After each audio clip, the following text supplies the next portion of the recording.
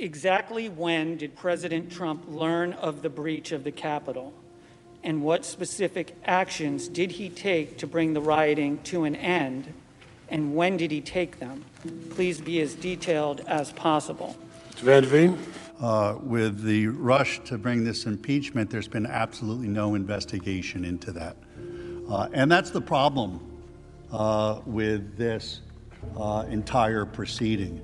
The House managers did zero investigation, and the American people deserve a lot better than coming in here with no evidence, hearsay on top of hearsay on top of reports that are of hearsay. Due process is required here, and that was denied. It was undoubtedly the question most on the mind of many senators and a good chunk of the American public.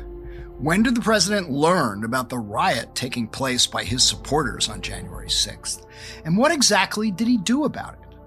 But when given the chance, Trump lawyer Michael Van der Veen ducked and never bothered to answer. It was the House's job to conduct an investigation and find out, he claimed. Never mind that Van der Veen could have asked his client. Never mind that the client, the former president, was offered due process, a chance to testify and explain his actions that day, and he chose not to do so. So what may have been the single most important issue hanging over the proceeding, what Trump did or did not do to protect his own vice president and the members of Congress under attack from a violent mob, may remain shrouded in mystery. But will that make any difference when the Senate votes on Saturday? We'll discuss with Yahoo News colleague John Ward and get the view from inside Trump country from veteran Ohio newspaper editor and columnist Gary Abernathy on this episode of Skullduggery.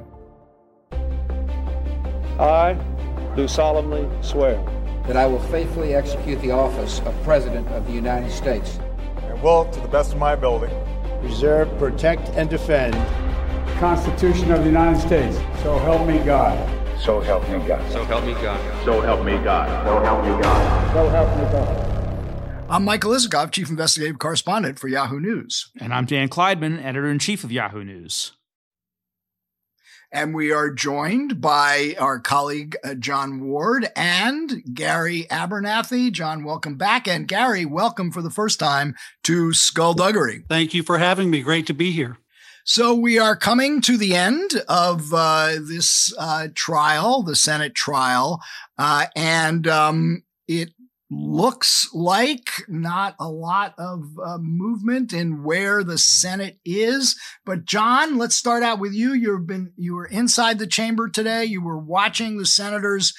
We talked yesterday about the prospect that we could get a number of Republican senators. We theorized it could get up to possibly 10 or 11 after hearing the House managers case. What's your sense right now after the defense was given an opportunity to present its case?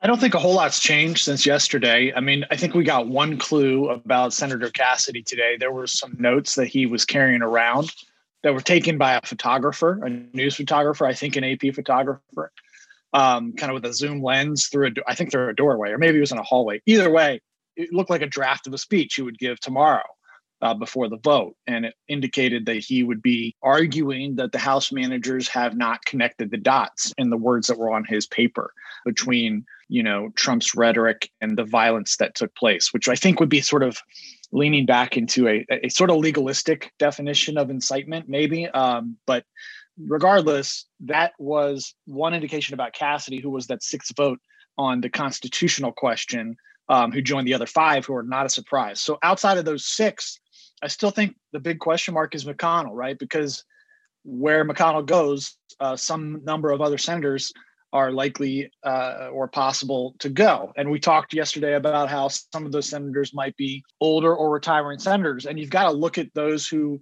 have reelection campaigns coming up in 22, those who are just reelected or are going to be up in 24. And those who are retiring. So, you've got McConnell, you've got Burr, who's retiring. You've got Portman. We didn't mention him yesterday, or maybe you did.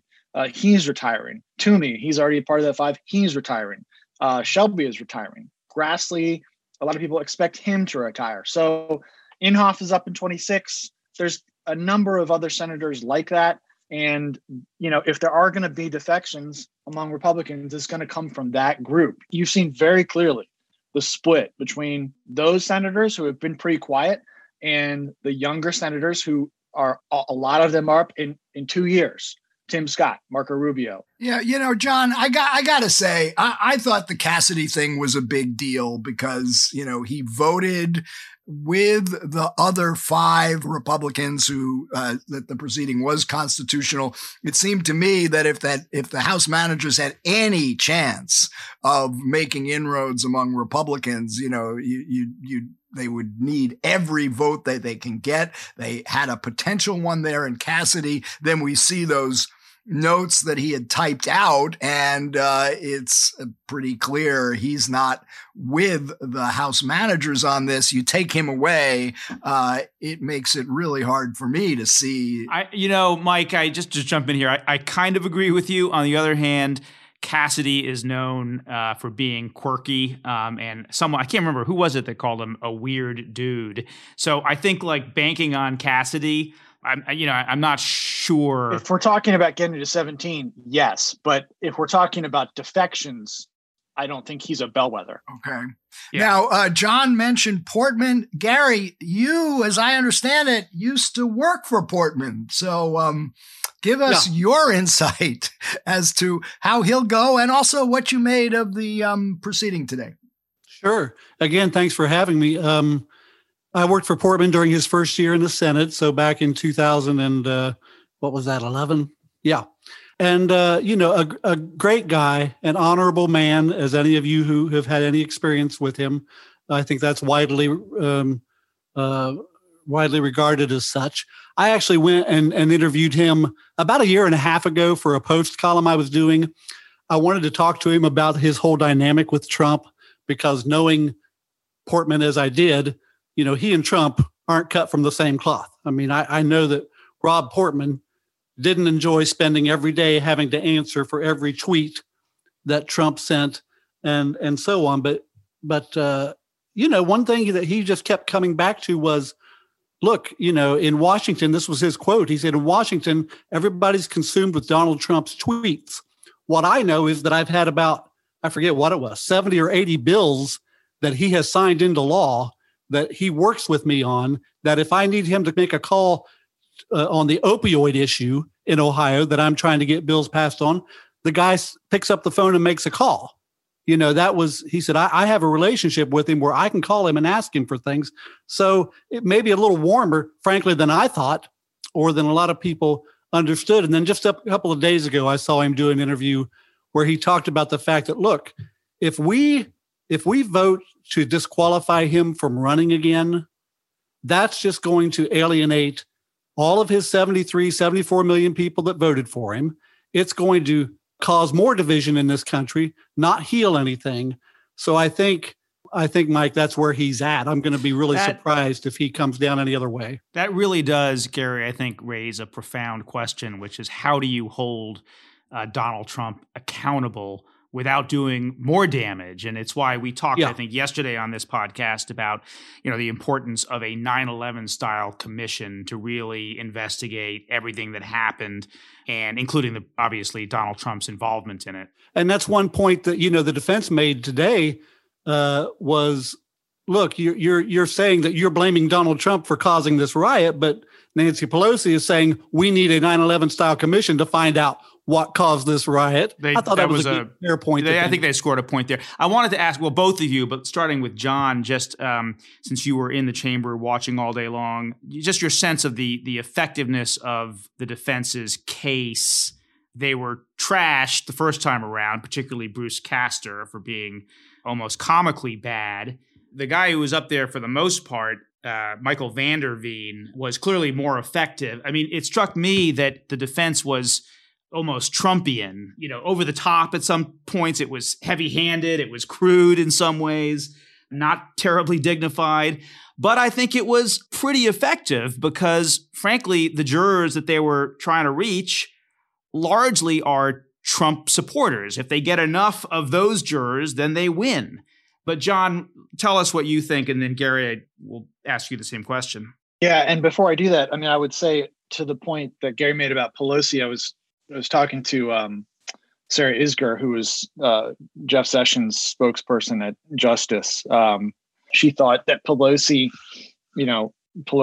political interests ahead of 2022 are served better by having Trump be acquitted because it actually energizes their base. But, to your point about the audience, I guess, for Trump's lawyers, you said that they were trying to reach Trump supporters. I think you were talking about the senators, but, they were also speaking directly to Trump supporters who are voters. And I would say, of the 2 hours that they spent in that first 2 hour block, I would say 90 minutes of it was actually just mostly aimed at Trump voters. And John, and Trump himself, who they knew was watching, much more pugnacious, aggressive, in your face. That was a play for Trump, the client. And in that respect, it just really brought echoes of the Kavanaugh hearings, because in the Kavanaugh hearings, if I'm getting my order right, Kavanaugh had one appearance where he was sort of normal, and then he came back and everybody was shocked at how ferocious he was. It was kind of out of character for him and for a Supreme Court justice hearing. And today was the same thing. You had Castor. Schoen was pretty strong and partisan on Tuesday, but Castor kind of set the tone and was really kind of languid. And today, clearly the plan was just to come out attacking. And that first 90 minutes was really aimed at just sort of serving up these videos that can be replayed over and over on Fox News. And that is not only an effort to persuade the Trump voter or the Trump leaning senator, it's also sort of this mechanism to say, get in line, because these are our talking points, and this is what you're going to get hit over the head with. Those were Fox videos. I mean, I've seen almost all of them on Hannity over the last couple of weeks. I mean, I think they just compiled a bunch of Fox videos and played them over and over again. We must have seen the same stuff, like 3 or 4 times. Gary, your sense? Well, I thought that they were also effective in showing, and this was predictable, but in showing, what the House managers didn't show us, where they cut the tape off, and then let the tape of Trump keep playing and show us how he finished a thought, or maybe actually came around to a different point than the House managers wanted people to be left with a couple of days ago. I just thought they did a really good job of rebutting that. And to John's point, to all of your point, really, yes, this was the defense Trump wanted. I mean, this is his third set of lawyers going into to represent him at impeachment, because maybe the first set said, hey, we're not going to go that way. Well, he got some lawyers willing to come in and present the kind of defense Donald Trump wanted to present, which is very bombastic, which is show these videos, which is the whataboutism, which is the riots in other cities, the outrageous call to action by Maxine Waters and everybody else who they can play and then show violence.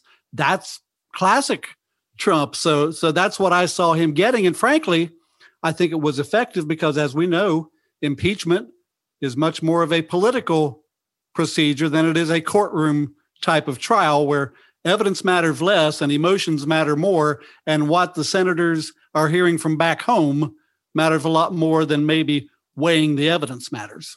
And that's why it's almost, threat is the wrong word, but it's a way of threatening these senators. To reminding them. Hey, look at what is going to be running on a loop in your local TV stations if you vote the wrong way. That's what's going on there. So no doubt about it. So Gary, you were a Trump supporter. You endorsed him in 2016. You wrote regular columns for the Washington Post, sympathetic to the president. But you also wrote that you found his actions on January 6th indefensible. And I would remind you, long before January 6th, I thought his refusal to concede the election was indefensible. The day that the election was called for Biden officially, when the AP called it and maybe CNN, whoever else made it finally official, I think it was on a Saturday, I had a column ready to go that went up within 2 hours saying the president needs to start packing. It's over. Give it up. Let it go. And if you don't, you deserve to go down in history in shame. And this was a month before January 6th happened. So January 6th was just because I'm just a huge believer in handing over democracy the right way, peacefully, the way we demonstrate to the world as it should be. And I'm so angry at Trump for not inviting the Bidens to the White House, for not standing there while Biden gets sworn in, for not getting on Marine One with a salute. And my gosh, his standing, it wouldn't be any better with people who have always hated him, but it would be pretty darn good with the country overall, and he would be in a position to come back. So what I'm saying is now he himself has disqualified himself from future office. We shouldn't have to do it legally. And I believe, and again, I'm glad Donald Trump was president. I'm glad he spent 4 years as president. I'd much rather had him than Hillary Clinton, but he never deserves a chance to be there again. And the final point is people will come to this on their own. Trump supporters, except for the real hardcore, maybe 10% that'll be left, they'll come to this on their own as the next few months go by. I really believe that. That's what Nikki Haley's banking on, by the way. Right. And we should get to that in a second. We talk about where this goes, where the Republican Party goes after all of this. But I just want to come back to the impeachment for a second, because listening to you, I'm wondering if you think that the House managers, that the Democrats in impeaching Trump made a strategic error by not going broader, that instead of focusing on this single article of impeachment that Trump sparked this insurrection, that they should have gone broader at the whole effort to overturn an election and to pressure Republican officials, all of that. And nothing worse than demonizing a vice president who has done nothing but been so loyal to you. He's been the butt of jokes for how loyal he's been. He's been willing to sacrifice his. I mean, there weren't a lot of people lining up to be Donald Trump's vice president back in 2016. Pence said, "I'll do it." He brought evangelicals with him before the evangelicals fell in love with Trump on their own. Pence brought a lot of anyway. I'm just really upset. Well, by the way, on Pence, I actually wondered whether Democrats didn't hit the Pence point hard enough today, specifically. When they're making the case that Donald Trump, even once he knew about the breach and the violence, the escalating violence that was happening, continued to inflame the mob. And we learned yesterday on Thursday that Tommy Tuberville, the senator from Alabama, spoke to Donald Trump at around 2:15 on January 6th and told him that the vice president had just been evacuated and he was about to be evacuated. And yet... Yeah. So Tuberville, we don't know the exact time of the phone call with Tuberville, but we know it's about the time that the Senate is being evacuated, because Tuberville's account of his conversation with Trump is, "I said, Mr. President, they just took our vice president out. They're getting ready to drag me out of here. I gotta go." The exact time of the conversation, as I said, is unknown, but Pence was pulled from the room by the Secret Service at 2:13 is when they pulled Pence out, and senators are fully evacuated at 2:30. And it's at 2:24 that Trump tweets, "Mike Pence didn't have the courage to do what should have been done to protect our country and our Constitution." So he's going after Mike Pence at the very moment and that's just that he's been told that Pence is being evacuated because of the mob. Yeah. But I don't know that it would have mattered. I'm just not a fan of impeaching him at that point. I'm pretty strict constructionist on this, whereas the penalty for impeachment is removal from office.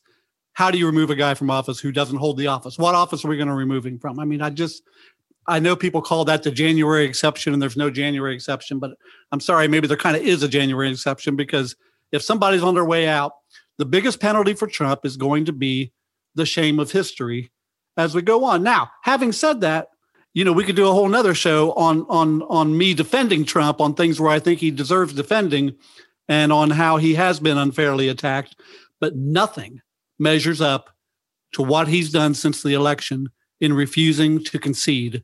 And that's where I just have to part ways with him. So how is this? I mean, look, those of us watching this and details like that, a lot of us find just appalling. And I think many senators do. I mean, here is grounds to believe that Trump is informed his own vice president is under threat. And instead of calling immediately to find out, to talk to Pence, to find out what's going on, he's tweeting something. He's attacking him on Twitter. How is this playing? You come from Trump country. What I think you said, like 75% of the public. In Trump country, it's totally, Pence doesn't get a lot of sympathy. Pence doesn't have sympathy. No. But what about Trump's behavior in this? Where I'm at, where I live, Mike, they're behind Trump. They're behind Trump as strong as ever. You drive around the countryside, you still see the Trump signs are still in the yards, okay? And the banners are still flying. So how do they process this, that the guy didn't even lift a finger for his own vice president? Trump's the victim of the big bad media, and the Democrats, they've just lined up with him. They've made their stand. And this is a point I've tried to make, is to say, look, I think a lot of people who've supported Trump, they think, well, gee, we can't not support him now because we've put so much into supporting him. And my point is, you don't have to apologize for supporting him to begin with. A lot of people want people to do that. A lot of people are saying there needs to be accountability, and we need to have a reckoning, and we need to, blacklist, blackball people who ever supported Trump. That's not very American. That's not very smart. But so I think a lot of people feel like, well, we have to defend Trump no matter what. I think slowly but surely they'll realize we can defend that we voted for him, and we can like a lot what he did, but come to the point that what he's done the last 2 months is indefensible. But if they are so solidly behind him in your neck of the woods, doesn't that cut against your argument that it will, that people are going to come around and he will be shamed and never be able to run again? It does today. I think that, I know that's a good question, Mike. It certainly cuts against it today. If you were to drive around today, you'd say Abernathy doesn't know what he's talking about. But 6 months from now, a year from now, time has a way of changing things, and we'll see. I mean, maybe it grows stronger. Maybe I'm completely wrong. Yeah, there is an argument, Gary, and I want to bring John into this, and someone said it on this podcast, I think. I can't remember who, maybe Mike will. If you want to deal with Trump, the thing to do is to stop paying attention to him, starve him of that oxygen that he needs, which is the publicity and the attention and everyone talking about him and the tweets. But I was gonna say, if they remain so loyal and 75 million of them voted for him, I think Nikki Haley in that piece in Politico that everyone's talking about today basically said that he won't win re-election, that he's essentially finished in terms of holding elective office. But is that true? I mean, could he be elected again? Well, yeah, he could certainly win a Republican primary again. I mean, I think we'll all agree on that. But here's an interesting stat I heard a couple of weeks ago or so, and people were saying it. They said, gee, 90% of you talk about 75 million voting for him. 90% of Republicans say they would vote for him again, even after January 6th. And they were saying it like, man, that's a strong support. But think about that. That's 10% of Republicans who say they wouldn't, who voted for him. But already that's what, 70, I'm not a mathematician, I'm a writer, but what's 10% of 75 million? 7 million, 10 million? 7.5 million. Right. So that's already a pretty big chunk that he's lost. And that's in the first 2 or 3 weeks. So I think it's, I look at it that way. My gosh, he would have lost this presidential race a lot worse if 10% fewer Republicans had not voted for him last time. So that's a start. John, what are your thoughts? Well, I mean, there's a lot to chew on here. I mean, I can certainly play out a scenario where the psychology of the Republican electorate, evolves in the direction Gary's talking about. But I know that if the Republican Party acted collectively and said, we don't stand for this crap, that would make it much more certain. I mean, sure, Trump could go off and try to start a third party.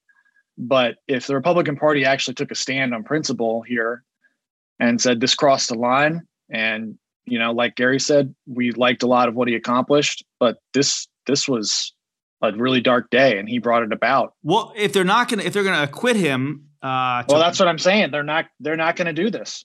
Right. So there's no opportunity to actually take that stand going forward. Yeah. And to me, it's, I don't know how Gary would feel about this, but watching Trump take over the Republican Party in 2015 and 16, I just think back to that time, most of the party at every level did not want Trump to be the nominee. The elites certainly didn't, and even in the primary. And that's where we have to remind ourselves what parties are. They're grassroots organizations. They really are. I mean, they shouldn't be, I don't think, controlled from the people at the top with pronouncements about here's what we stand for. They listen to the people. Parties are a collection of people. That's why we have primaries. I have great respect for people like George Will, who I've been reading for years too. Who has nothing but contempt for Donald Trump. Nothing but contempt. But George actually wrote in 2016 that delegates to the Republican convention should forget how their states voted and vote for someone besides Trump. And I thought, and again, George, I love you, but I thought that's the kind of attitude that makes grassroots people think, yeah, the elites really don't care what we think. They just think if they don't like our decisions, they want to take it away from us.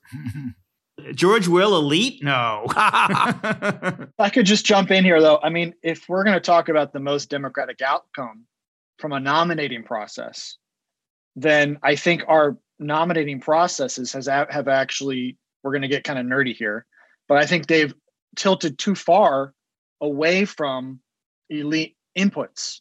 Not to say elites should have all the control, but 70% of the grassroots voters. You need some gatekeepers. To Gary's point, 70% of the grassroots voters in most of the early primary states voted for someone other than Trump. And so he was able to win the primary with 30% because, to the same point I'm making today, the Republican Party could not act collectively. That has been the problem for the last 5 years, and it's the problem today. And there's a lot of reasons for that. But if you don't have a party that can act collectively, you have a party that cannot sustain a coherent set of principles and ideology, which is where we are. But we could get into the topic of, is Trumpism an ideology? And I think it is. And I've made the point in a couple recent columns, Trumpism, I think, will survive. Define Trumpism. Live on, which is define Trumpism. It's border. It's cracking down on the borders. It's being tougher on our adversaries. I mean, think about Trump taking the Republican Party from being the free trade party to basically the isolationist party. It's the whole America first. I'm not trying to convince anybody here of it's a great platform. I'm just saying it's a real platform that's not just about the cult of Trump. It's a real set of beliefs, and that's why you see people like Ted Cruz and Josh Hawley and others trying so hard to play to it because they know that core is out there to be grabbed, people who want Trumpism. And if you had Trumpism without the distraction of Trump, when I think of the things Trump didn't get accomplished because of his own personality, because, of the distractions he caused, it just drives me nuts. So I think Trumpism's a real thing. And I think Trumpism will be the Republican Party, but without Trump. I think the question is, just to jump in real quick on it, I think the question is, no doubt, there's definitely elements of Trumpism that are policy based. But the question I don't know the answer to is how many of the people who voted for Trump were drawn less by that and more by the circus, the personality, the cult of personality about him. That's a good question. Well, also the cultural aspects of it, and including the nativism. And yes, I think racial fears are a huge part of this. Yeah, it's a good question. All right, so to wrap up here, the ambivalence that folks like me had about impeachment was that if he is not convicted and disqualified, and that looks like the outcome, and it has always looked like the outcome, it would only embolden Trump and his supporters and make it more likely that he will remain a part of our political life, which is the exact opposite of the goal of the House managers. So this becomes the definition of something that's counterproductive. What is yours, assuming that Trump is acquitted on Saturday, as we now expect, Gary, how will that play, and what will be the response of people, of the Trump folks in your neck of the woods? Well, I think you're right, Mike. I think it makes him a martyr. It makes him a hero, not a martyr. A martyr would be if he was convicted more or less, but it makes him a hero who once again has, overcome the establishment and who lives to fight another day. But I tell you, I think that with this impeachment and with the first impeachment in Trump country, I guarantee you they're not glued to their TV sets today watching this, or haven't been all week. They just see it as such more background noise, more of the continuation of they've been trying to get Trump for 4 years, Russia, impeachment, Ukraine, now this. I mean, that's really how they look at it. So it'll just be like shrugging their shoulders. Yeah, he beat it again. They can't get him, and kind of chuckle about it. Right. Just by the way, really quickly on that point, Eric, our producer, reminded me that it was John Bolton on this podcast who made the point about the media ought to just stop paying attention to Trump. That's his oxygen, is publicity. Let's see if they can do it. I don't want to say we all should have listened to John Bolton, but all right, John, wrapping up here, go out on a limb. What's the vote going to be tomorrow? Before I get to that, I do think, if we look down the pike the next 2 years, I do think what McConnell does tomorrow is a big deal. Because if he votes to convict, which let's put that at maybe 25% chance, right? I don't know. Maybe it's more, maybe it's less. But if he were to convict, that would set up a pretty big battle inside the party around the 22 midterms. And that battle will be there no matter what. The only question is, how confrontational is it? There's going to be Trumpy people running for some of these seats, maybe mounting primary challenges. But I think the fact that a lot of these senators are going to vote for Trump is going to allow them to probably avoid some of these primary challenges. So anyway, there's just there's going to be a lot. All right, what's the vote tomorrow? A lot of things to consider about the next 2 years. I'm going to continue to filibuster like Vanderveer. No, come on. You got can't let you go until you go out on a limb. I will say my realist self says 5 Republicans vote to convict, and my idealist self says 10. All right. 5. Gary, you want to take a gander at that?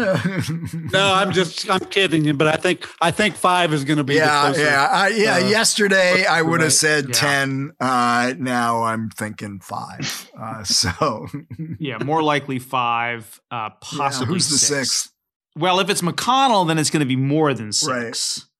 I don't know whether, in terms of Cassidy, whether that. Well, no, it's pretty clear from his notes. He said the House failed to connect the dots. Yeah, so all right. We know where he's going. So I don't know. He's gone. Thune, but that seems unlikely. All right, I'm sticking with 5. All right. Okay. Thune is up in 22. Yeah. All right. Makes it less likely. Yeah. All right. Well, anyway, we will all know the answer to this within 24 hours. Gary, I want to thank you for joining us. And the views in Trump country will be of continuing interest to Skullduggery listeners. So, okay, we'll be back to you. That'll be great. Thank you. It's been a lot of fun being on with all of you. I appreciate it. Okay. Thank you. All right.